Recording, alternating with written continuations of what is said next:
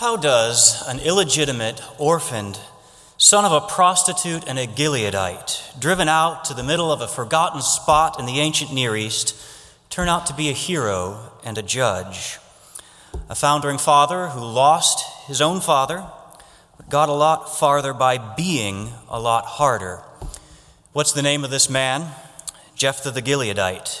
His name is Jephthah the Gileadite, and there's a million things that we could say about him, but just you wait. First, we need to prepare for this story, because with Jephthah, the book of Judges leads us to some dark days indeed in the history of Israel. What seems to be another story of a heroic warrior turns into tragedy as the would-be hero needlessly sacrifices his own daughter, and the whole nation apparently just accepts it. And then civil war breaks out, and Jephthah ruthlessly slaughters 42,000 of his own countrymen. And throughout all of this, God is silent. Questions flood our minds, but answers do not come easily. This is not the kind of story that we usually enjoy. We like stories with a clear line between good guys who do good things and bad guys who do bad things, the white hats and the black hats. Maybe, the good guy's allowed to make one mistake just to make them more relatable or believable, or it's just an obstacle in themselves that they need to overcome. It doesn't make them a bad guy. And sometimes it seems we even like our history books written that way. Some people are the good guys, and we don't want to hear about anything that might tarnish their legacy. Some guys are the bad guys, and we don't want to hear about anything good that they did. And if we take those expectations with us into the story of Jephthah, we may miss what's going on here. Jephthah, it's a horrible story. Now, Jephthah is remembered by the author of the book of Hebrews in Hebrews 11 as someone who conquered kingdoms by faith. And it's true, he did. It's also true that he was a sinful man leading a sinful people. He believed, but God helped his unbelief. His unbelief wreaked havoc on himself, on his family, on his nation. And it's not just a case of a good man who fell into one indiscretion. The sacrifice of his daughter is the fruit of a rotten root that we can trace all the way to the beginning of this story. And the essence of the rot is an attempt to worship God as if he were one of our idols, as if he were one of the false gods of the Canaanites. The pagan gods that the nations around Israel worshipped, they believed their gods could be negotiated with. They could be manipulated, compelled even. They were limited gods who had needs that people could meet. And so worship and sacrifice is a matter of negotiation. It's a transaction between the worshiper and the deity, tit for tat. I make this sacrifice, and Baal gives me rains or fertility or a good harvest. And this is how the Israelites seem to view their relationship with God in the prologue to Jephthah's story, which we'll find in chapter 10.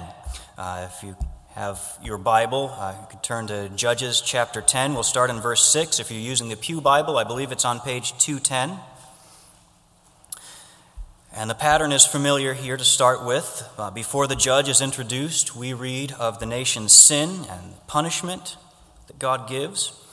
Starting in verse 6, the people of Israel did what was evil in the sight of the Lord and served the Baals and the Ashtaroth, the gods of Syria, the gods of Sidon, the gods of Moab, the gods of the Ammonites, and the gods of the Philistines.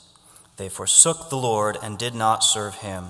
So the anger of the Lord was kindled against Israel, and he sold them into the hands of the Philistines and into the hand of the Ammonites. And they crushed and oppressed the people of Israel that year. For 18 years they oppressed all the people of Israel who were beyond the Jordan in the land of the Amorites, which is in Gilead.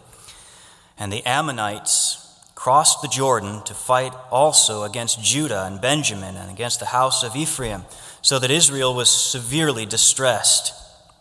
And the people of Israel cried out to the Lord, saying, "We have sinned against you, because we have forsaken our God and have served the Baals." So far, all of this follows the familiar pattern that we've seen all along in Judges. Israel sins, God punishes them through foreign enemies, they cry out to God. And so what we expect to happen next is God, in his mercy, to send a judge to save them. But that's not quite what happens next here. Verse 11, the Lord said to the people of Israel, "Did I not save you from the Egyptians, and from the Amorites, and from the Ammonites, and from the Philistines, the Sidonians also, and the Amalekites, and the Maonites oppressed you, and you cried out to me, and I saved you out of their hand? Yet you have forsaken me and served other gods. Therefore I will save you no more. Go and cry out to the gods whom you have chosen. Let them save you in the time of your distress." God says no. And this could be more terrifying than anything that follows. The people confess their sins, but God doesn't show mercy. God is angry. Is there any more horrifying word we could hear from God than, "I will save you no more"? And his words in that last verse, verse 14, are cutting in their irony. You made your bed with these false gods, you go sleep in it. We read on, verse 15, the people of Israel said to the Lord, "We have sinned. Do to us whatever seems good to you. Only please deliver us this day." So they put away the foreign gods from among them and served the Lord, and he became impatient over the misery of Israel. God said no, and then after that, in verse 16, Israel then puts away their foreign gods. It's as if God wasn't impressed with their words, so now they're upping the stakes and adding deeds. And how did God respond? Well, it's kind of hard to say for sure. The text there is ambiguous. I think intentionally so. God becomes harder to find in the story. It says he's impatient over the misery of Israel. Now we could read that simply to mean he's ready to end the misery that they're suffering and send a judge, but he doesn't exactly send a judge. The people end up sort of finding their own, and God does graciously use him, but it's more complicated than that as the story goes on. It could also be that what God is impatient with is the misery that the Israelites cause for themselves and others. Or it could simply mean that God is impatient with this whole miserable cycle of the judges. He's displeased with his people's constant return to sin and watching them suffer under foreign enemies, with saving them only to watch them turn away again and again. God's ways are hard to find in this story, but one thing is certain, and that's that God changes the formula of judges. And as far as Israel goes, her repentance is not repentance at all. It's negotiation. They start by saying the right thing. We sinned, here's how. No excuses, full acknowledgement of their responsibility. It sounds right, but it was just words. They're coming in a sense, with a lowball offer. God doesn't buy it, so they come in a little higher. They try doing the right things, and God still doesn't seem to exactly be impressed. It was negotiation from the start. It's what we might call manipulative repentance. We see that kind of repentance in human relationships all the time. I'm really sorry. I'm not really sorry for what I did. I just want you to stop being mad at me so that I can avoid negative consequences, I can avoid any embarrassment, and we can move on. So I'll try to figure out what it is you want me to say and do, or at least what's the bare minimum that you'll accept from me to say and do. Do you want that kind of repentance when someone wrongs you or hurts you? No, you don't want to be bargained with, or bought off. You want them to say and do certain things because they are sorry for their sin and the offense that it caused, and they want to do those things. When we ask for forgiveness, do we really get that what we said or did was wrong, or are we just trying to smooth things over? The Israelites, I think, are just trying to smooth things over and get themselves out of trouble. We often do the same thing before God. Beware of making repentance into a negotiation. What does God want me to do? To forgive me and let me into heaven. I understand he's mad about my sin, even though I don't really see how it's that bad. But he's in charge, so he makes the rules. So what do I got to do, God? Do I need to say I'm sorry? Okay, I'm sorry. Stop doing it, or just, do it less and keep saying I'm sorry, because after all, we're still sinners? Or do some good things. I mean, not in a works-based way. I know I'm not saved by works, but I also know that faith without works is dead. So how many works do I need to do for my faith to not be dead? Or what's that? I need genuine grief for my sin. Okay, I'll try to make myself feel sad. How sad do I need to feel? Could we do some of those sad songs with the minor chords? Confession and transformation and godly grief. These are all parts of genuine repentance. But you can try to do them without genuinely repenting, can't you? The marks of true repentance cannot substitute for a heart of true repentance. To make it substitute is simply negotiation. And the trouble with negotiation is that it is gravely mistaken about our position before God. We have zero ability to negotiate with God. First of all, God needs nothing from us because God needs nothing, period. He is perfectly blessed and utterly self-sustaining. He depends on no one. He's the God who was and who is and evermore shall be. As Father and Son and Holy Spirit, He abides in the eternal and unfathomable, I can't even say it, the bliss of the Holy Trinity. What's more, all things in heaven and on earth belong to Him already. There is no molecule, no infinitesimal quark in all creation that does not depend on His sustaining power for every nanosecond of its existence. More to the point, you belong to Him too. There's nothing in your possession that God didn't already give you, down to your own heart and soul. How do you bribe a God who owns everything and needs nothing? You can't. And even if you could, you're a sinner. There's nothing in your thoughts and words and emotions and actions that's not tainted by sin. Even your best repentance is flawed. Nothing you can do in and of yourself can be acceptable to God. You have nothing to bring to God in exchange for His forgiveness, nothing to bring for His mercy, nothing to bring for His grace, nothing. The good news is that's exactly what God asks you to bring, is nothing. Romans 4:4, now to the one who works, his wages are not counted as a gift, but as his due. And to the one who does not work, but believes in Him who justifies the ungodly, his faith is counted as righteousness. Ephesians 2:8, for by grace you have been saved through faith, and this is not your own doing, it is the gift of God, not a result of works, so that no one may boast. 1 John 1:10, and this is love, not that we have loved God, but that He loved us and sent His Son to be the propitiation for our sins. You need not negotiate for your forgiveness because the deal has already been struck on the cross of Christ. What human beings could not offer, Christ offered on behalf of those who will simply come to Him in faith. He offered perfect obedience, perfect devotion to God, untainted by sin, unwavering in love, trusting His Father to the point of death on the cross, bearing the penalty you and I could never pay in all eternity. His own body, His own blood, His life and death and resurrection. Your hope is not in what you can do, but what God in Christ has done already. Do you receive His gift? Do you believe His promise? You can't buy it. You can't earn it. It's freely offered to those who will stop trying to buy it, stop trying to earn it, and receive it with thanksgiving. Faith comes to God empty-handed to receive what He has done to His glory. None of us has anything to offer that fits the bill, but all the fitness God requires is to feel your need of Him. It would be a joy to linger here, but we haven't even gotten to Jephthah yet.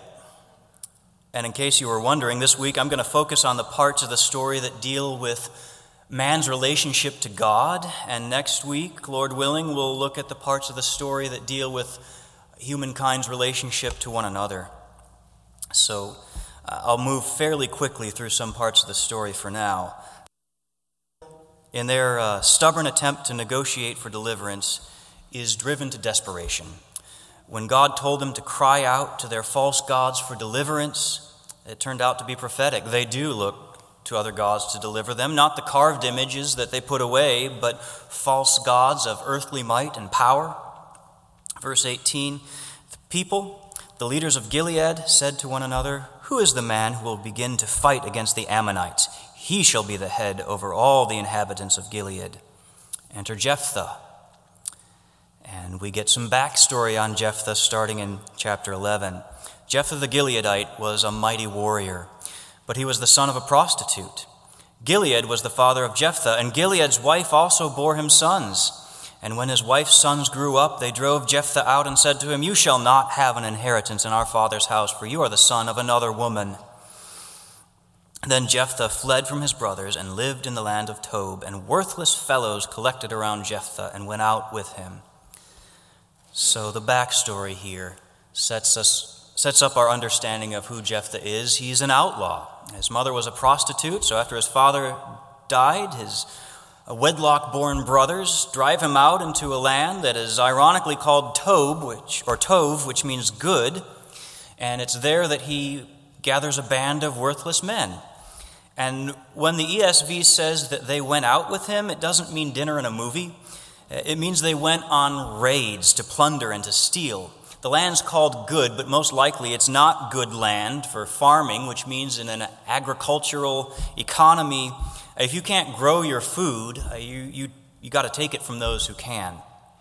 Got to live to eat, got to eat to live, got to steal to eat, as Aladdin said. And so, in a sense, we can empathize a little bit. They're making their way the only way they know how, and that's just a little bit more than the law will allow. So Jephthah, of necessity, acquires some skills that are now of interest to the leaders of Gilead. We'll explore the dynamics of their relationship next week, Lord willing, but he agrees to be their leader. He engages in some trash talk with the king of the Ammonites, and then he sets off to meet the Ammonites in battle. At this point, there are two things to know about Jephthah. First, as Hebrews 11 observes, he's a man of faith. Hebrews 11:32 through 34. What more shall I say? Time would fail me to tell of Gideon, Barak, Samson, Jephthah, of David and Samuel and the prophets, who by faith conquered kingdoms, enforced justice, obtained promises, stopped the mouths of lions, quenched the power of the fire, escaped the edge of the sword, were made strong out of weakness, became mighty in war, put foreign armies to flight. God does defeat the enemies, the Ammonites, through Jephthah, and it's astounding.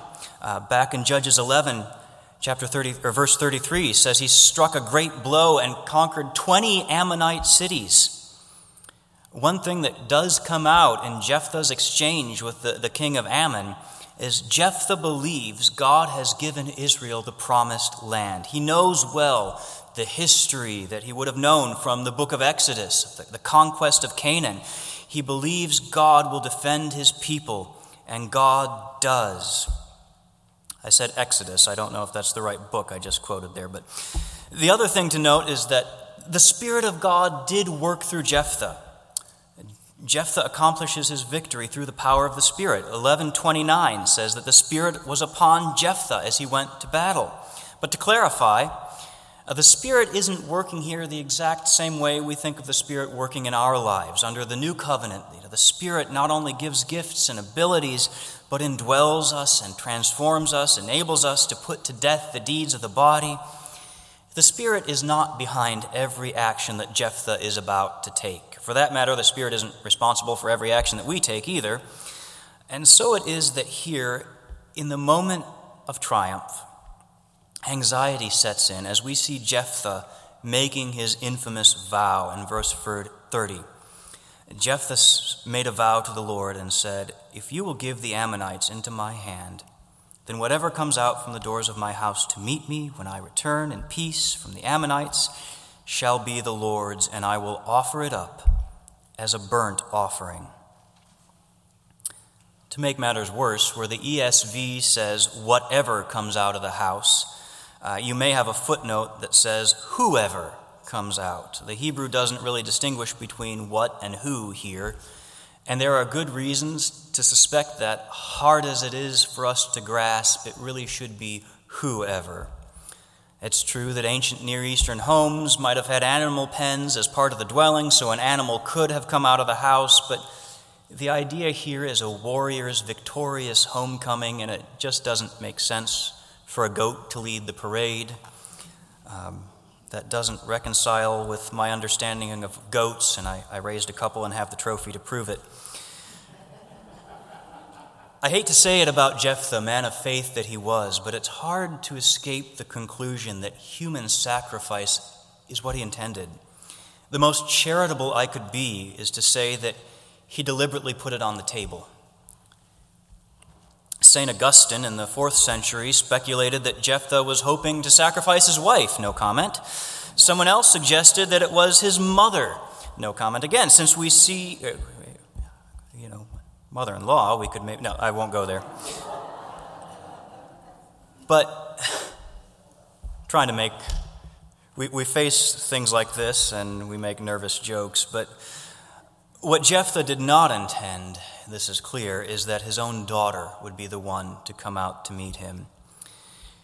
In verse 34, it says, Jephthah came to his home at Mizpah, and behold, his daughter came out to meet him with tambourines and dances. She was his only child.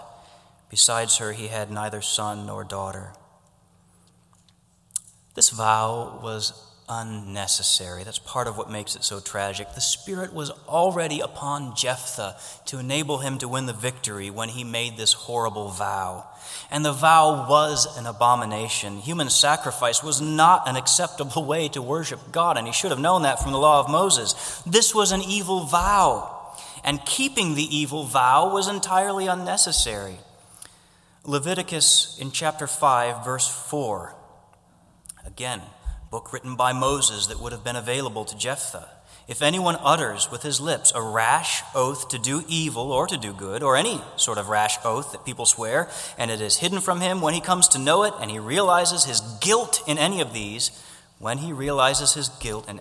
and confesses the sin he has committed, he shall bring to the Lord as his compensation for the sin that he has committed a female from the flock, a lamb or a goat for a sin offering, and the priest shall make atonement for him for his sin.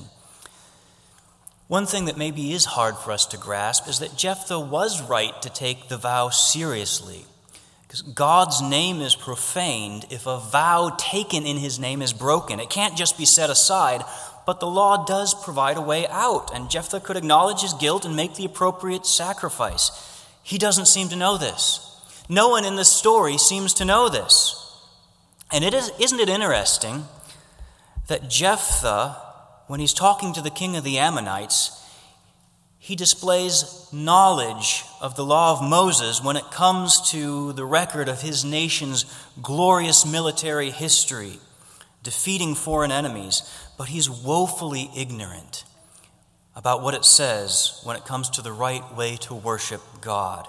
He's got Bible knowledge on hand to condemn the Ammonites, but he doesn't seem to be able to apply it to his own sin. When people can find in God's word ammunition to throw at others, but no correction for themselves, those are sad days indeed. But there's a deeper misunderstanding of worship than just the nuts and bolts of oath-taking. Jephthah sees worship as negotiation, even manipulation of God. His vow is a bribe. Do this for me, God, and I'll give you whoever comes out of that door. Jephthah treats God like a pagan god. And the irony here is he treats God like the pagan god of the Ammonites, who worship their false god by sacrificing their own children. At the precise moment when Jephthah defeats the enemy, he becomes no better than the enemy. Even though the Spirit was upon him, even though he has affirmed his faith in God's promise to give this land to his people, still there's doubt. Still he fails to trust. And in that unbelief, he thinks he can give God something in exchange for deliverance that he's already been given. And his unbelief is destructive to those around him, to his own daughter. I believe that he did sacrifice her. Verse 39 says he did according to his vow. It's more emotionally palatable to say with some commentators that she became some kind of dedicated virgin, Old Testament nun, I suppose. She does lament her virginity. What she's lamenting is dying without an opportunity to leave offspring behind for her family lineage, which was important in the Old Covenant, since God promised deliverance through the seed of the woman and promised Abraham descendants that would become a great nation. Jephthah did to her as he vowed, and this is impossible to imagine. It's devastating. Why is this in the Bible?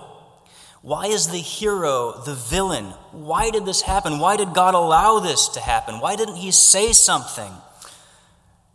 Well, he kind of already did say something in his word. We find it hard that God is silent, but God so often speaks and no one listens anyway. I don't really know why this happens, but I do know that Jephthah did this because he saw worship as a negotiation, to the point that his own child became a bargaining chip. He failed to see that she already belonged to God, that she was God's child first and foremost, and that it was God's child he was offering. He saw her like he seems to see everyone else, only in terms of her value to himself, not in terms of her value in God's sight. And so he gravely underestimated how much she's worth. We can start to see what I hope to flesh out more next week, that a broken relationship with God gives rise to broken relationships with others. And tragic as that side is, I want to focus on this idea of worship as negotiation or manipulation, bribery. I've read some stuff on corporate worship, by which the authors usually mean music, that says if we worship God the right way, with the right amount of fervor and zeal and abandon, that he'll come down then and do amazing stuff among us. If we worship God extravagantly, he will send his Spirit because, in the words of the author, he can't help it. You can have that same attitude regardless of worship style. If we do the right things, we have the right model, the right order, the right worship style, the right kind of preaching, the right kind of church governance, then God will bless our church, and our church will grow, and giving will be up, and we'll have perfect unity and no conflict. If we just do the things God wants, he'll do the things we want. He'll be obligated, because that's the deal. Or we have the same attitude in our personal lives. When I pray, I'm trying to figure out, how do I need to pray in such a way that God will give me what I'm asking for? How do I convince God to do this? Dear God, do this, and I promise I'll do that. Fill in the blank. Or maybe God can fill in the blank. Or I'm just trying to find the right emotion or attitude or the right amount of fervor, learn the right lesson for God to give me what I want or take what I don't want, or the right amount of faith. Never mind that Jesus said all it takes is faith the size of a mustard seed. Or I think, if I obey, if I keep God's rules, if I do the things God wants and avoid the things God hates, maybe God will give me the things I want and not the things I hate.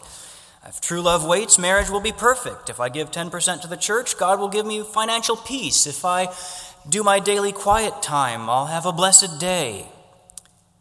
Or maybe it's in hindsight that we think, I did what God wanted.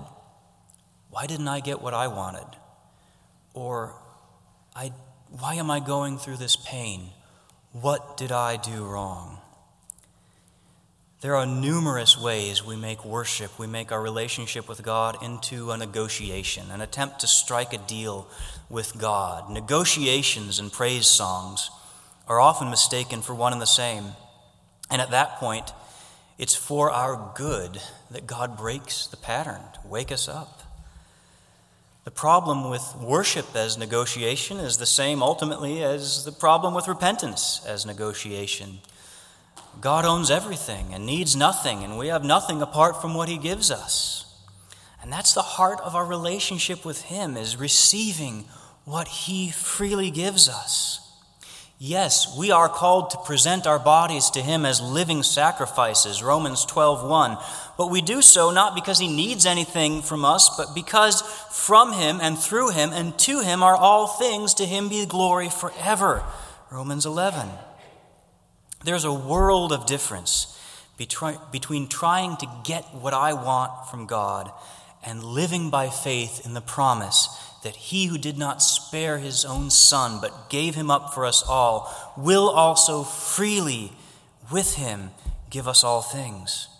There's a world of difference between offering God what I own in exchange for what I want to own, and living as one whose only comfort in life and death is that I am not my own, but belong body and soul to my faithful Savior, Jesus Christ. There's a world of difference between loving God and hope that he will love me back, and loving God because he first loved me.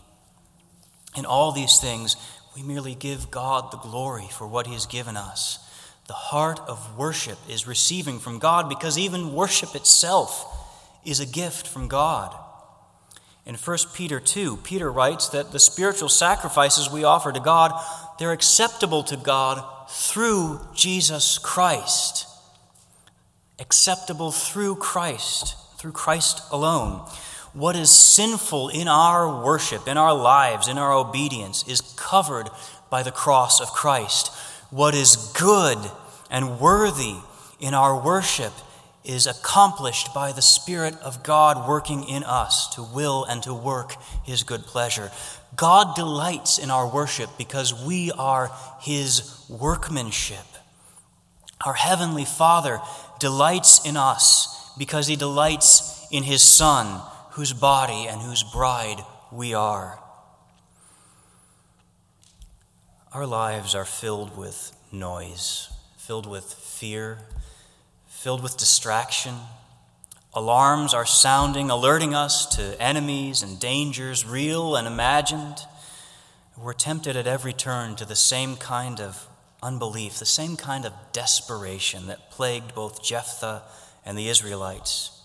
It's easy to trust God when things are going well, but when danger comes, we think we need a real Savior, and we'll sacrifice anything and anyone to get whatever it is we think we need. May God grant us grace to rest secure in the promises of the gospel. May we hear his voice through the noise saying, "Be still and know that I am God." May we come in the stillness with empty hands, receive the grace that he freely gives. Let's pray. Our Father, we thank you for the unfathomable mercy and grace that you have given us, that we can dare to come before you, the God of all creation, and know that you are our Father who loves us, who delights in us, who gives us good gifts.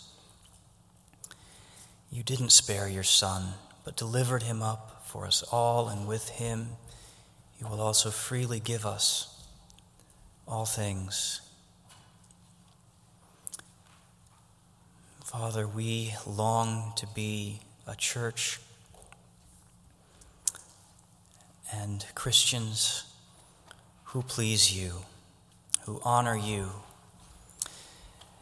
And we ask that you would help us to be that people of God. Help us to come before you with a heart of true repentance and a heart of true worship. These are things that we can't stir up in ourselves, but only you can give. We ask that you would give these gifts to us of genuine faith, letting go of every attempt to work for what cannot be earned. Pry the idols out of our hands, pry the vain attempts at earning salvation, the vain attempts at working for salvation. Pry those things out of our hands that we might cling to the cross and to the cross alone. And as a people who cling to the cross, that then would be evident in our lives as we serve you and serve one another and love one another and forgive one another, because our hearts have known your grace and known your mercy. We ask these things that your gospel might be on display in us, so that others may see Christ in us, so that you may be glorified through us. We ask these things in Christ's name. Amen.